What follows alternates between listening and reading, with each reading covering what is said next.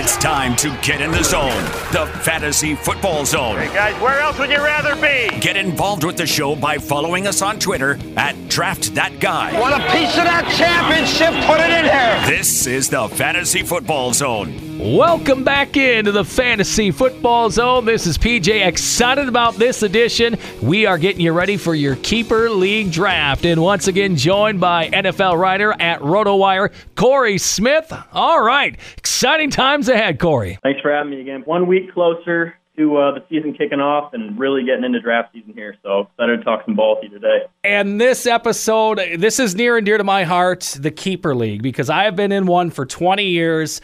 And they're so much fun, but there's problems with these drafts. You sometimes get a little too much into the future, and you don't think about this actual year coming up and trying to win it because you want to dominate for years to come. And I always seem to fall sometimes into that trap, especially when we're getting to the later rounds of the draft, of looking at guys that maybe are a little consistent, but I always want that new shiny rookie wide receiver or running back. And that's what I kind of always see as the downfall sometimes of these keeper drafts. There's no question about it, and it's all about the balance. And it also depends on how many keepers you get to retain year to year, of course. The kind of layout where you can hold on to 50% of your roster and you don't really feel strong about your team coming into this year necessarily. You know, you can build more to the future, but if you're only keeping 2 or 3 guys on a 15-man roster, then it becomes more, to me, I'm focusing on winning today, and, we'll fill in the younger guys, of course, but I think the more you can retain on your roster, the more you're looking at the future generally. And the key point you said there, too, is how many guys you can actually, hold on to from year to year. If it's only 2, then, you're not maybe looking at a lot of these rookies because there's going to be a lot more out on the table for you when you start off, because basically your third round is your first round. But if it's 3 or more, then it's a little bit more challenging on what's available right out of the gate. Definitely. And I think these first 2 guys we're going to discuss are kind of the best of both worlds. I mean, at least for the first guy on my list here for today at the running back position, that being Jonathan Taylor, the rookie out of Wisconsin. He was the second all-time leading rusher and was just short. He came within 25 yards of running for 2,000 yards as a freshman. Had he done that, he would have had 3 straight 2,000-yard rushing seasons. And I think based on his physicality as a runner, he's going to translate well really to most offenses in the NFL. But if you look at the position he's going into, of course, they've got Marlon Mack, who's a really sturdy back in his own right. But Taylor, he's going to have an opportunity this year to be kind of a flex guy. We'll see how he develops. I think he'll be stronger and stronger as the year goes. But in terms of what he has up front, it really doesn't get any better than what the Colts offensive line has with Quentin Nelson, Anthony Costanzo, Ryan Kelly, to name a few. Braden Smith has kind of transformed, made a rare transition from college guard to tackle. He's a really good player as well. So I think Jonathan Taylor, to kick things off today, he's not a guy who I think, sure, he has top 10 potential for this year, but I'm not seeing that as the likely outcome. See him as a flex for this year, but an absolute future stud. I don't know your thoughts on the young man from Wisconsin. Well, we're familiar with him around here, and I think with the system he went to, and especially with the offensive line, like you said, it could be good things. I wonder, though, this year how much Marlon Mack might cut into him, because he's been kind of a fantasy underdog the last couple of years, and I wonder how much Frank Reich will feature him, if it's going to be a 50-50 timeshare or not heading in. I don't know yet. So, I mean, for this year, I don't know, but for the future, I'm with you, though. He definitely is on my radar for keeper. No question about it. And Marlon Mack, very quietly last year, just under 1,100 rushing yards. He's missed time. He's missed at least two games in each of his 3 NFL seasons, which could open the door for Taylor as the season goes along. But certainly, I mean, it's a tough call. I don't think you want to rely on him as one of your top 2 backs. More of a developmental guy with astronomical upside, for sure.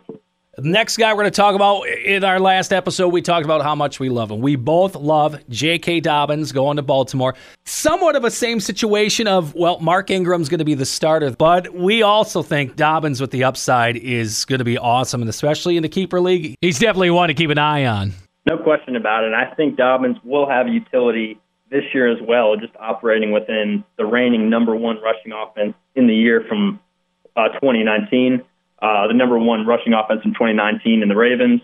I think J.K. Dobbins is a guy that his ADP in keeper leagues is much more reflective of who he is. He's going as a top 15 back in a lot of sites in keeper leagues, whereas for redraft, he's more of a guy going around RB 35.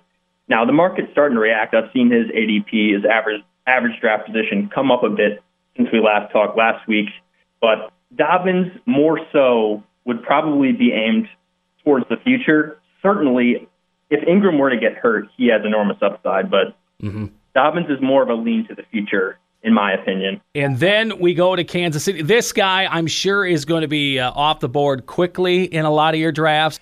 I wonder what the future is going to hold for Clyde Edwards-Helaire going to Kansas City. Again, we've heard all the great things going on. I saw the quote, and I had to put in our notes that Andy Reid said, he reminds me of a better version of Brian Westbrook, which is a positive, even though I know Brian Westbrook is kind of a hot topic with fantasy owners, but hopefully he's not going to be sitting down on the 2-yard line after a big run or anything at the end of the game and cost you a championship. But I like where he's going with this. And with that usage of out of the backfield, receiving, and all that good stuff, I kind of like this situation for him in Kansas City. Are you going top 10 with Edwards-Helaire here? Any format, redraft or dynasty? Do you have that much confidence? Because for me, I mean, behind him, they got DeAndre Washington, Darrell Williams. Maybe they eat into his work share a little early season, but I'm thinking it's pretty much going to be let it rip from the start with him. I do too. And for example, my league, we keep 3 guys right away. So we have 30 players off the board when we start. He's on the board. I'm guessing whoever's got the number 1 pick, he's going to be gone. That's just me. So he's going to be a hot commodity, and I would roll the dice on him this year. I think it's worth it if you're on the back end of round 1. I think definitely worth it. And I love him in keeper, no question about it. Number 1 rookie off the board this year. And yeah, if just the talent's going to be there and the weapons there in Kansas City. Maybe the other thing I'm just wondering about, though, is he going to be one of those where they get into the 5, the 4, the 3, down to the goal line area, he's coming out? I don't know. And we know Andy Reid, too. Sometimes he just doesn't like running the ball around that area. It's a good point. We'll have to see if the touchdown production is quite double-digit, especially as a rookie breaking in with the, no OTAs and whatnot. But like we mentioned, I think he's going to get enough work, even if he's not a monster in the TD department and the touchdown department, still a starting. I definitely think an RB1 is fair for this guy, which for a rookie back, you see that, but in a shortened off season, it would be less likely. Here, his situation is just overwhelmingly good. So him and KC, it's an all go. And then another running back I'm looking at for keeper leagues. Now, again, maybe not high off the board, but Miles Sanders in Philadelphia. And I know it's always with Doug Peterson, it seems to be running back roulette. And sometimes I like to stay away from those situations. But he did pretty good last year in what was a weird situation with him and Jordan Howard splitting carries. He had 50 receptions out of the backfield. And I know that Eagles wide receiver core was decimated with injuries last year. But I still think he can outdo that mark of 50 receptions last year. And, I mean, he is a heck of a talent. When he came out of Penn State, everyone thought, well, this is Saquon Jr., and I'm kind of high on him this year. What about you? Well, it took a while for him to get rolling last year, but once he got underway, I mean, he was the guy. Certainly Jordan Howard heading out to Miami may up his touchdown total. We will see. Definitely a versatile guy and an offense that, Carson Wentz, he missed some of the late season with injury, but with a full season of the guy with that much upside at the quarterback position, Doug Peterson offense, and we just saw the confidence in him build last year as the season went along. Late in the season, he was consistently getting 15-plus touches for the last 5 games. He had 15-plus carries. Just a guy who can really eat you up both as a pass catcher and on the ground. I mean, he's a borderline RB1. Certainly there's some risk taking him and relying on him as your top guy, but tons of upside with Miles Sanders. I don't know about Saquon Jr. I think, maybe. I mean, Saquon Jr. may be fair. Of course, the Penn State ties. But, yeah, I'm pretty high on Sanders this year. But as an RB1, I'm borderline. I'm not completely sold just yet. Well, we're going to transition now to some of those wide receivers you might be looking at. And I always know the wide receiver category, it's very crucial to get some of these top guys and hit on these guys. And I know the running backs, those are the ones that primarily get kept year in, year out. But it's important to have one of these wide receivers to build those slots depending on how many you got to fill during the draft. And you got a name out here I was kind of surprised at, but I now that you think about this and the situation's changing for him for N'Keal Harry, yeah, I guess he can be one to watch for keeper leagues. When you think about a roster construction that Bill Belichick's going to build, he is all about the cake and less so about the icing. And if we're talking about building a championship team, typically receivers are the icing. You need a great line, offensive and defensive side, a quarterback. But he is the first-round receiver that Belichick has ever taken as the coach of the Patriots. The last one they took was Terry Glenn back in 1996, actually 4 years before Belichick got there. Yeah. So that, to me, says a lot. If Belichick is going to invest a first-round pick in this guy, he must believe in him. And last year, I know Harry, in and out of the lineup, Brady, we know, typically doesn't trust young receivers. He expects exact routes, and he builds trust with guys, who may not be 6'5" guys who are running 4.3 40s, but he can trust over the middle to catch the ball and run a precise route, exactly like Edelman would have done, or James White out of the backfield. If you look at the numbers last year, it was very top-heavy for the Patriots. We had Edelman with 100 catches, James White was 72. The next leading guy was Philip Dorsett, all the way down at 29. But now we've got Brady out, Cam Newton coming in, and we've seen young receivers excel with Cam Newton in the past. We've got Devin Funchess, when he played with Cam and the Panthers in 2017, near 900 yards. He ended up with 840, 8 touchdowns. Just a solid year for him. I think we would take that out of N'Keal Harry. Kelvin Benjamin, like Funchess, had success at a young age with Cam Newton as QB. Big rookie year, over 1,000 yards for Benjamin as a rookie playing with Cam. And we've seen Cam like those big body receivers like Funchess in the red zone. Harry at 6'4", and really there's not a ton of targets, especially stretching the field for the Patriots. You got Edelman and Sanu at receiver who are, good route runners, middle of the field guys, but Harry may have some utility as someone who can stretch the field.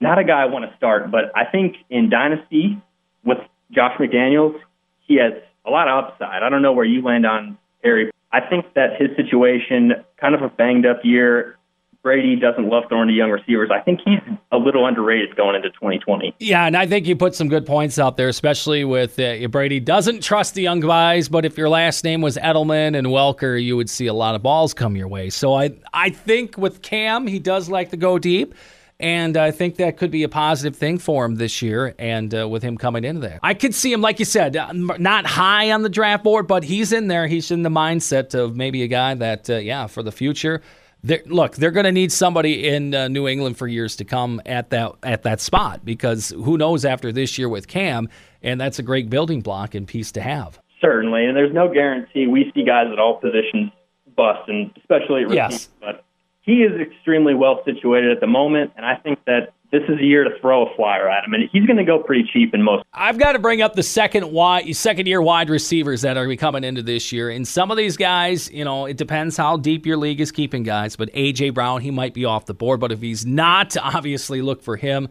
Terry McLaurin, Marquise Brown, D.K. Metcalf, Deebo Samuel. This 2019 rookie class of receivers, I saw the stat come across. They put up the second most wide receiving yards in NFL history last year. The number one class consists of the class of 2014, which is Mike Evans, Odell Beckham Jr., Devontae Adams, Brandon Cooks, Allen Robinson, Jarvis Landry, Sammy Watkins. So pretty good set of receivers coming into their second year here. What do you see from this group? For me, I'm loving Metcalf at his current value. This is a guy who was really involved last year for the Seahawks. It's the opportunity, and it's also who he's playing with. So Metcalf was on the field for over 83% of Seattle's offensive snaps last year. And coming in, I don't know if we all saw that. He was a guy who dropped a little bit in the draft. I think the negative vernacular at the time was he was somewhat of a one-trick pony. Yes. Like, what route can this guy run besides a go route? Can he actually change direction in the short and intermediate? And he's certainly still rounding into form in that regard. But if you think about his opportunity to score, he had 3 more end zone targets than any other receiver in the NFL last year. He actually had 19 targets in the end zone, did Metcalf. The second best receiver in the entire league had 16. And you also think about Russell's ability to throw it deep. He absolutely drops dimes. I mean, you know that Mahomes has as big of a cannon as anyone in the league, of course. And there's other guys with sure arm talent, Josh Allen, etc., not nearly as refined, but have the arm talent. But the way that Wilson just drops the ball in, I don't know if there's anyone who quite can drop the ball in the bucket like Wilson. I mean, there's certainly some cases to be made, but that definitely works well with Metcalf. I actually see this dude as having top 10 potential, Metcalf. No joke. Mm-hmm. He has huge upside, and I think that his ADP and auction price are both pretty low at the moment, considering his upside. Yeah, I am a DK Metcalf believer. Last year in the draft, I was surprised that he did slide where he did, and he went to Seattle where they wanted him the whole time. I think, what was it, during his combine or something, that he took his shirt off for Pete Carroll. So it was kind of funny that he actually ended up there. But, I mean, they know what to do for him and all this stuff. But Terry McLaurin is a name I'm intrigued with this year because, yeah, he proved himself in his rookie year. But I'm having a hard time believing that it's going to repeat itself this year. What about you? I definitely think he's a fringe wide receiver, too, in a 10-team league. If I'm thinking of acquiring McLaurin, I love him in my slot, but as the number 2 option, I don't know about you, that's a little bit shaky for me. Even with the Haskins connection, of course, they go back to their days at Ohio State. Yeah. But as a 2 in a 10-team league, maybe in a deeper league, but I'm a little bit skeptical. I'm more looking at him in a flex spot for a 10-team league, I think. Once again, we are being joined by Corey Smith, NFL writer at RotoWire.com, as we continue our Keeper League draft special. Speaking of the rookie class of receivers coming into this year, I mean, they're pretty impressive. Could be putting up some big numbers this year. A guy that I'm starting to like more and more and more is Henry Ruggs III in Oakland, and maybe I'm just a sucker for typical Oakland wide receiver draft picks where they run a 4.2 40. I don't know. Maybe that's what it is, but my thinking here is why Ruggs might be the breakout wide receiver this year is because, A, they don't have anyone else. They had the Antonio Brown, obviously, last year. We know how that happened because they didn't have Antonio Brown, and they thought he was going to be their deep ball threat. I think now they have it with Ruggs, and I think he could have, potential, good connection and chemistry with Derek Carr. So maybe I'm a little too high on him, and I'm not saying take him right away off the board, but I'm saying in the later rounds, maybe when you're looking at those comparisons of wideouts, Ruggs might be a good fit for you. And speed kills. We know that's exactly what the Raiders typically look for. It seems like coach after coach, Al Davis or no Al Davis, speed wins, baby, and they go for it in the black hole for sure. Now moving to Vegas, of course, that's very exciting to have him. I know that Derek Carr typically is average depth of target. He's known as a little bit more of a conservative player. Now, that doesn't mean that Ruggs can't run after the catch, or even Carr can progress as a deep thrower, or just take more chances, which is something that, has been hit or miss in terms of aggressiveness, pushing the ball down the field. That would be the detriment I could see, but that doesn't mean Ruggs can't kill it after the catch or, build some chemistry with Carr over the course of this year. Yeah. It will be interesting to see about Mariota, too. I mean, they have the highest paid backup quarterback in the NFL. Just a real quick note. I mean, there is some pressure on Carr this year, is there not? Yeah, there is. Yeah, that was the whole intriguing thing because all of a sudden the Mariota signing was like, whoa, okay, and maybe Gruden. And you always heard the reports that they maybe were going after Brady as well, or, that Gruden was, not always sold and so keen on Derek Carr. And when they signed Mariota, it's like, oh, well, maybe there's a little truth behind that. Yeah, that'll certainly be an interesting scene to watch play out, especially with Mariota coming from the situation where Tannehill took his job. It's almost, poetic, the situation that could unfold. We'll see. Obviously, the best is Derek Carr. I hope he has a big year this year, and we'll see. And now, again, the other rookie wide receivers that, you might take a flyer on later in the draft, CeeDee Lamb, Michael Pittman Jr., Justin Jefferson, Jerry Jeudy. Some of those guys, do any of those you believe? I mean, I know you like Jefferson, right? Do you think he'll... Definitely, yeah. Mainly because of opportunity, and he's a guy who had an incredible ability to go up and catch the ball in traffic. Mm-hmm. He, by a far rate, led the entire Division I last year in contested catch rate. He was over 90%, the next best player in the entire country, under 70%. So this is a guy in Jefferson who knows how to catch the ball in traffic, obviously going to have tighter windows moving to the NFL, even from the best conference in college football in the SEC. We need a guy who can catch the ball in traffic, and we also talked about the advantage of it being talked about in Vikings camp that he's going to run out of the slot, where, of course, we've seen Thielen have a ton of success. Thielen, by the way, I don't know if he's getting enough credit, but he could definitely be an easy wide receiver one, if not a top-end wide receiver one. We've seen all the talent, and him just being an underdog story that is just a superstar. So, of course, Thielen right at the top of the radar, as we know. And then also, I want to look at some of those third-year wide receivers. I am kind of a believer in the rule of the third-year wideout where they have the big boom year after that, after 3 years in the league. You got DJ Moore in Carolina, Calvin Ridley in Atlanta, Cortland Sutton in Denver, Michael Gallup in Dallas, DJ Shark in Jacksonville. Just among some of those names that are third-year wide receivers might be worth a pick this year because, like I said, I believe in that theory. Whatever it is for wide receivers, their third year, it seems to take off, and it looks like a lot of these guys some good situations this year. Definitely, and I think that of that group, DJ Moore may be the most accomplished, and he's just really come on as a star. I'd love to see him develop, and to see him with Bridgewater will be an interesting connection. But I know a lot about the Falcons from covering them, and I know that Ridley over the final quarter of the season really took off. And a big part of it was simply there being fewer mouths to feed. Now we had the mid-season trade of Mohamed Sanu going to the Patriots, and that really opened up some opportunities for Ridley. He averaged nearly 95 or just around 95 receiving yards per game over the final quarter of the season, 3 touchdowns those final 4 weeks. So I think there's a lot of opportunity offensively. I think the targets will be spread out.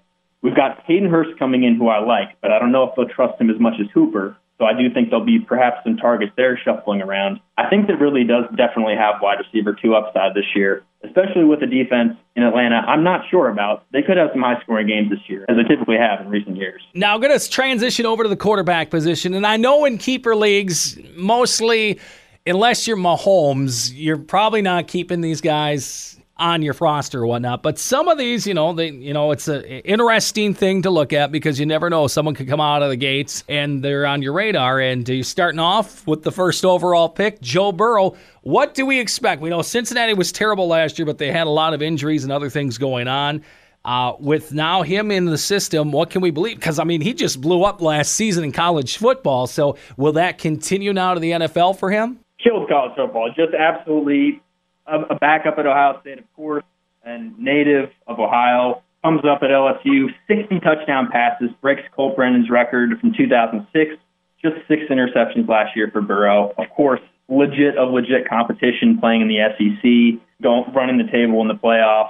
You like the weapons there, too. He's got Tyler Boyd, A.J. Green coming back. Not really sure what to expect with the recent injuries to the veteran, but man, he has, of course, Pro Bowl potential and was as consistent as any receiver through his first 7 years in the league. Joe Mixon, a really good back, and they also get T. Higgins from Clemson, someone who was on the opposing side in the championship game, early second round. And then kind of a sleepy move is, well, not so much a move, but just a guy coming back, is left tackle Jonah Williams from Alabama. That will shore up the blind side for Burrow in year 1. Now, overall, I'm going to level with you, Paul. I love Joe Burrow, and I think that he is, maybe not quite the gravitas of Elway or like a Andrew Luck, that kind of generational QB, but close to it.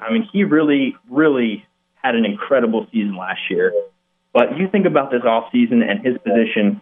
I'm a big fan of former Cincinnati Bengals MVP Boomer Esiason, and I kind of do lean on his experience here. He really laughs about the learning curve that Burrow is going into week 1, and his famous quote is, he has no idea what he's stepping into. And I believe it. I really do. I think with no OTAs, look, Cincy spent a lot of money this offseason. They went and got Trey Waynes. They got some guys on the defensive side of the ball, had a really good draft, but still. I love him in Dynasty. He's a top 10 Dynasty quarterback. But for this year, 2020, I think he's outside of my top 20 for a redraft league. Now, what about the other rookie, Tua Tagovailoa? And I screwed up his name, but he's going to Miami. Tua, who we thought was going to be the number 1 overall pick before Burrow just bursted onto the scene last year. The injury concern, I guess, a little bit. What do we know? Is he going to be on track to start, or is it going to be Fitzmagic for the first couple weeks in Miami? Now, my understanding from a health perspective is he's doing all right, but I'm hearing a lot of buzz about Fitzmagic in the early season. And any team that has Fitzpatrick on the roster, he's getting in there. One way or the other. Yes. He gets the starts. He's getting in there.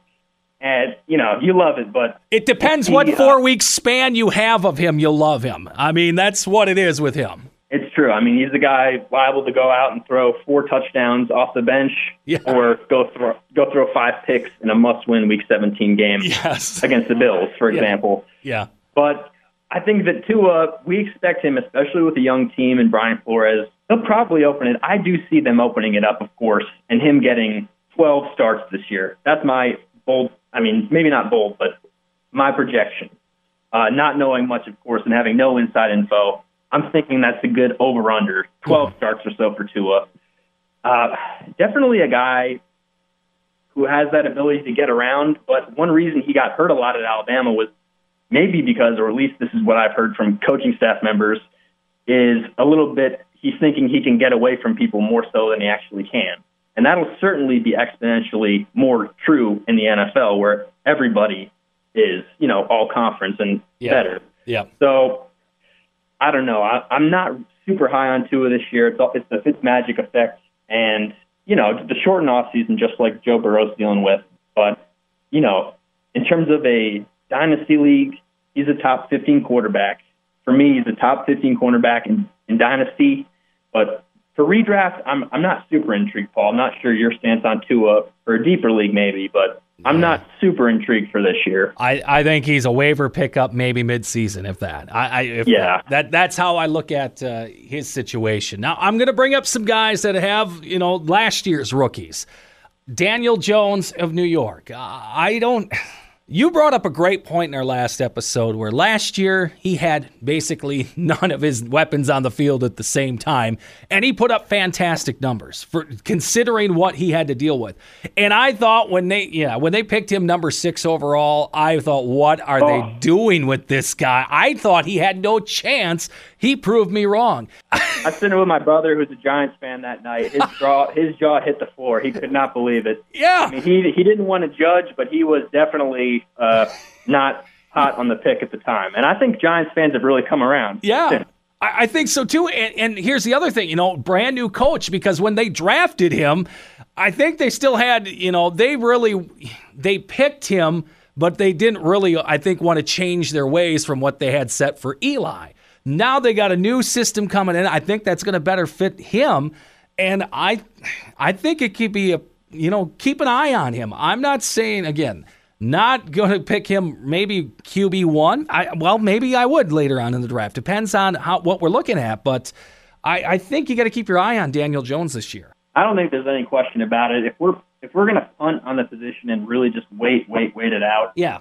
And I'm sure there's other people, too, in our leagues, especially if you're in a more experienced league, who are going to have a similar idea. So he might just get randomly picked right in front of you in a more experienced league.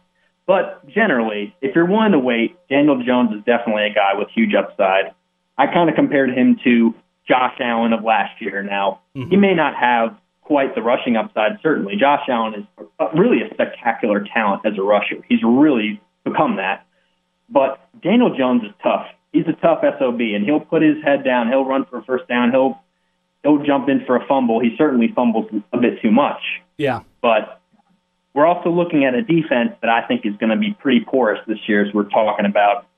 The secondary, really concerned about the secondary depth, and I'm also pretty concerned about the pass rush. I mean, Marcus Golden was certainly a nice pickup last year.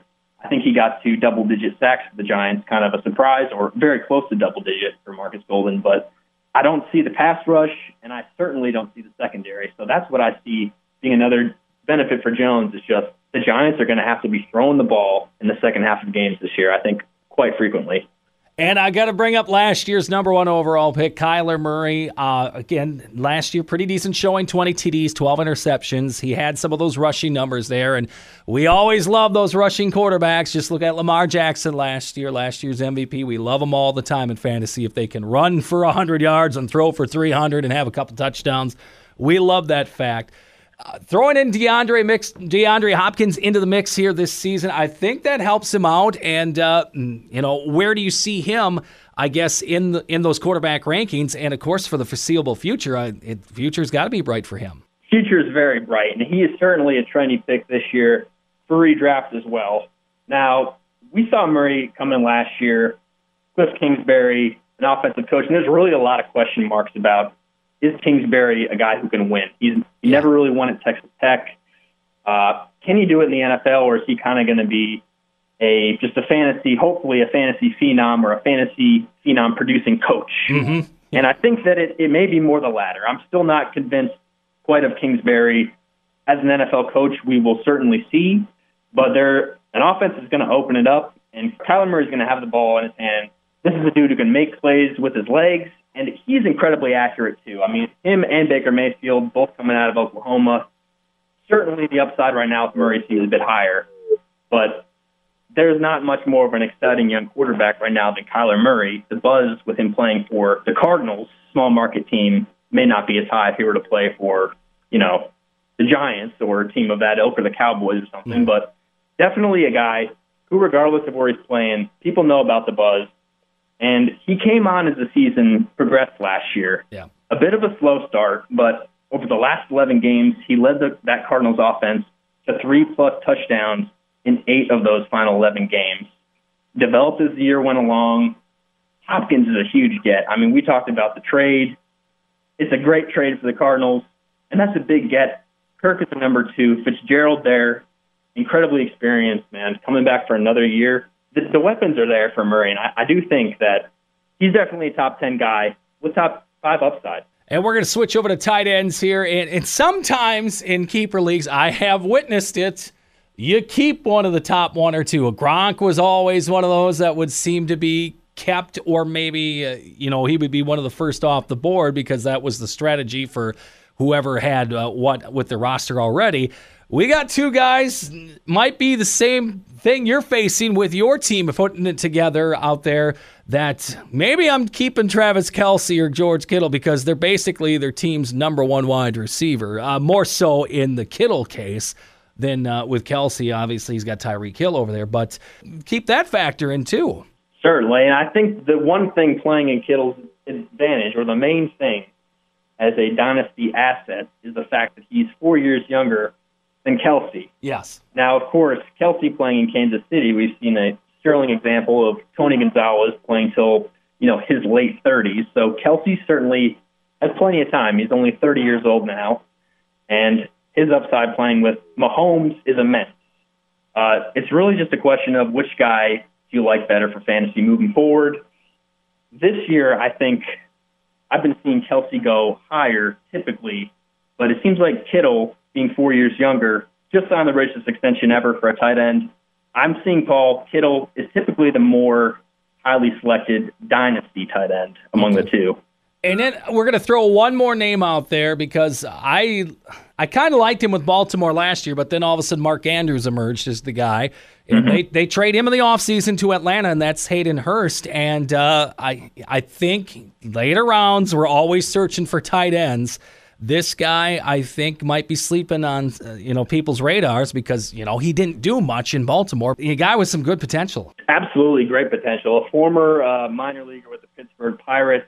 He really did get buried. I mean, it's pretty unfortunate to end up on the same depth chart as Mark Andrews, it turns out. He actually went a couple rounds later than Hurst in their respective drafts for their mutual draft. Mm-hmm. But to show you the kind of investment that the Falcons were willing to make, they did give up a second-round pick for Hurst in the trade to acquire him earlier this offseason. As you mentioned, pretty quiet production, just 43 catches in 28 games for the Ravens. But the slot that he's going to be filling, there's going to be an opportunity there. We've got Austin Hooper, back-to-back Pro Bowl nods for Austin Hooper. He was briefly the highest-paid tight end in NFL history going to Cleveland. He's out of the mix, so that right there is 100 targets up for grabs for Hurst. Now, necessarily, are all those going to go to Hurst? Of course, not necessarily. But Matt Ryan's been really working one-on-one this offseason with Hurst.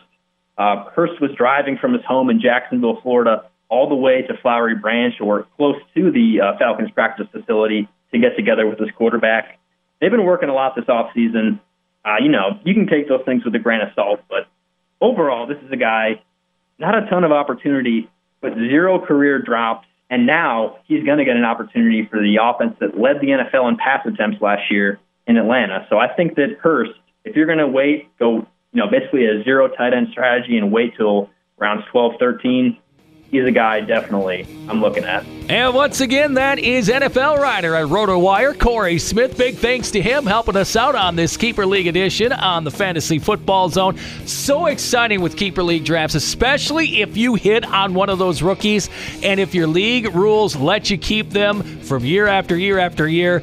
I mean, there's nothing better than that feeling. So best of luck in your Keeper League drafts. Our next edition, don't worry, auction players, we are going to get you all ready. Got some of that strategy coming up, what your budget should look like, and some other good stuff coming up in the next edition of the Fantasy Football Zone. Subscribe to the Fantasy Football Zone and give us a 5-star rating while you're at it.